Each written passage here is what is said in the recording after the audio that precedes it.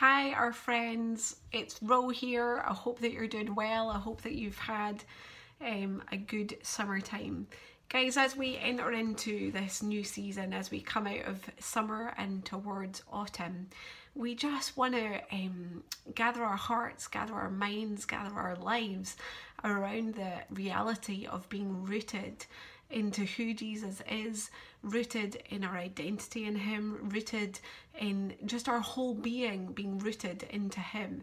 And there's so many verses throughout the whole Bible that speaks of roots, that speaks of the strength of roots, that speaks of trees, of great trees. There's a tree at the beginning and the end of the story of God's big story, the tree of life, and it's just absolutely incredible. And I would just deeply encourage you just to have a little look through your Bible. You can search on your app as well to see how many times that trees are mentioned.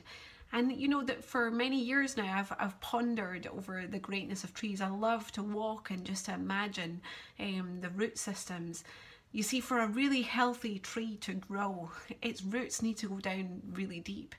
To give it its stability above ground, that tree needs to have a really good root system. There's so many different stories and understanding from across the earth of how different roots can sometimes group in community to get stronger, how they develop a root system which is different to the next tree. But the reality is that without good roots, the tree cannot grow a good canopy. And this for me was really modelled just on Saturday. We have these three firs that have sat outside of our house, and they sit quite near to a concrete ramp. And I just noticed one of them was tilting over on Saturday, so I just gave it a little push and the whole fella came down without much effort at all. And I was able to just pull that whole, it's probably a 6-foot fir tree, I was able to gently just pull it out of the ground, only to discover that its root system was definitely not sufficient for the canopy that had developed above. And you know, I just think it's massive like this in life, isn't it? Like, we can develop a canopy above the ground, the areas of our lives that are seen, the areas of our lives that other people can look at, can see, the areas of life that we want to develop. But there come situations and circumstances in life that unless our roots are down deep, those canopy systems can quickly come down, and then we can quickly feel overwhelmed. We can quickly, just things can shift quickly in our lives. And throughout the story of the Bible, there's a calling from the Father to say, may your roots grow down deep into the soil of my marvelous love, he says to us. May you have such sufficient roots that you are living lives which match your root system and your canopies, so that then there's as much depth as there is width and breadth. And you know, right from the start of the Carlisle Vineyard story, even before we planted Carlisle Vineyard, Andy and I had a dream of Carlisle Vineyard being like a tree.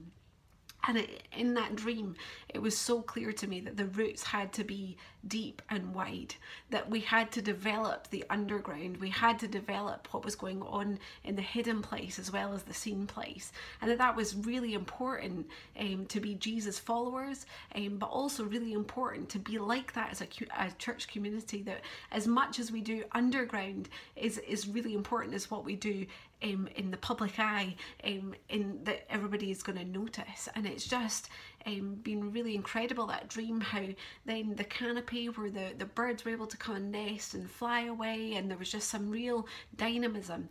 And we really want to call our community back to a place where each of us is pursuing the depth with Jesus that we are going to need to sustain us for the long term. But we're also championing one another on in the process, that we are a community that wants to do this together, that wants to disciple one another, that wants to do a deep work together. But then that we don't keep this to ourselves, that we are not containers of his goodness, that we are vessels of his goodness, that we pour this out wherever we live, work or play, that we don't become the church that only focuses on its roots, and so that we never look towards the canopy, that we do both. And I love this picture. This is I met a friend in actually the skate park a wee while ago, who is an artist locally, and she did this, and I just absolutely love this representation that the roots mirror the canopy and the canopy mirrors the roots. And when we think about the roots in our lives, when we think about that, there are so many biblical connotations that we can go to help us to think about developing really, really good root systems. Really good root systems. I love that the word root comes from a Latin word which is radix. And this word radix then gives us the word radical. And I don't know about you, but I think some places and spaces that word radical has been stolen from us a little bit. Because to be radical is incredible. To be radical is sitting right in this radical middle. Like John Wimber talked about that a lot. Let's be the community sitting in the radical middle, so that we hold the word and the spirit in the radical middle. That we see all the goodness that the Father has in the radical middle. Let's be radical people who are living radical lives. And the whole beauty of this word root, coming from this word radix in Latin, is that rooting is the process of cultivating the essential habits, moorings and functions that ensure long-term relational ecosystem vitality, stability and resiliency. To be radical is to cultivate deep, deep, deep sustainable roots. Let's call it radical rootedness. Simplified, radical doesn't go up, it goes down, further down. There is a current furious flight to radical that needs upended. Let's flip radical on its head and plummet it below the surface into rich, messy soil. This is a little quote that is taken from the book Subterranean, which I really enjoyed reading at the start of lockdown.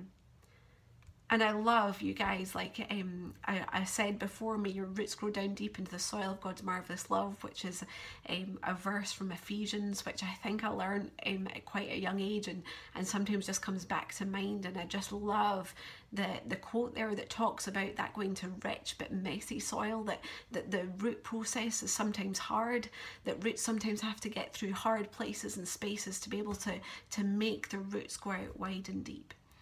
And I just want to centre our hearts around Colossians right now. Colossians is a beautiful letter which Paul wrote to the church at Colossae. And I think these letters are incredible and really powerful for us for such a time as this. What I'm doing right now is almost like the modern day version of the letter. While we can't be together in person, we can send each other virtual and written letters to spur one another on, to encourage us on. I just want to just gather our hearts round some of Colossians, if that's all right. I'd love you to pull out a Bible and for you to read from Colossians 2 with me. I just want to get down to verse 7, and then I've got a couple of other bits that I'd love us just to circle our hearts and lives on. And guys, we're going to just spend a couple of minutes just reading over this together, and then in the weeks to come we're going to develop this. We're going to develop the story of what it looks like to really lean into our root systems, to develop rooted lives, rooted communities, rooted cities, rooted workplaces. Like this is the story of becoming a disciple of Jesus, is that we grow deeper roots into him, that our reliance is upon him, that our resilience is found in him. So I just would love to gather around Colossians 2. So it says this: I want you to know how much I have agonized for you and for the church at Laodicea, and for many other friends who have never known me personally. My goal is that they will be encouraged and knit together by strong ties of love. I want them to have full confidence because they have complete understanding of God's secret plan, which is Christ himself. In him lie hidden all the treasures of wisdom and knowledge. I'm telling you this so that no one will be able to deceive you with persuasive arguments. For though I am far from you, my heart is with you. And I am very happy because you are living as you should be, and because of your strong faith in Christ. And now, just as you accepted Christ Jesus as your Lord, you must continue to live in obedience to him. Let your roots grow down into him and draw nourishment from him. So you will grow in faith, strong and vigorous in the truth you were taught. Let your lives overflow with thanksgiving for all he has done. And I'd love to encourage you to read the whole passage there. There's a couple of verses that stand out as we move down and down into verse 19. We only grow as we get our nourishment and strength from God. And then into 3, this is one of my favourite verses again from the Bible. Since you have been raised to new life with Christ, set your sights on the realities of heaven, where Christ sits at God's right hand side in the place of honour and power. Let heaven fill your thoughts. I absolutely love that. And just imagining what that could be like. Guys, I really feel like as the global worldwide church, we are being called and encouraged to imagine a life that is rooted into Christ. And you know, guys, our normal structures are not currently the same as they have been before. For some of us, our structures of church have changed drastically. But we have always been a community, you guys. We have always been a community who long to develop relational connections with one another, who long to be people who are growing and increasing vulnerability with one another. Life is not easy. It's not easy, and we were not created to do this life alone. And that is why the Father created his church. That's why we are called the church. The church is not that thing that is an institution, that is a structure. The church is you and I. We are the church.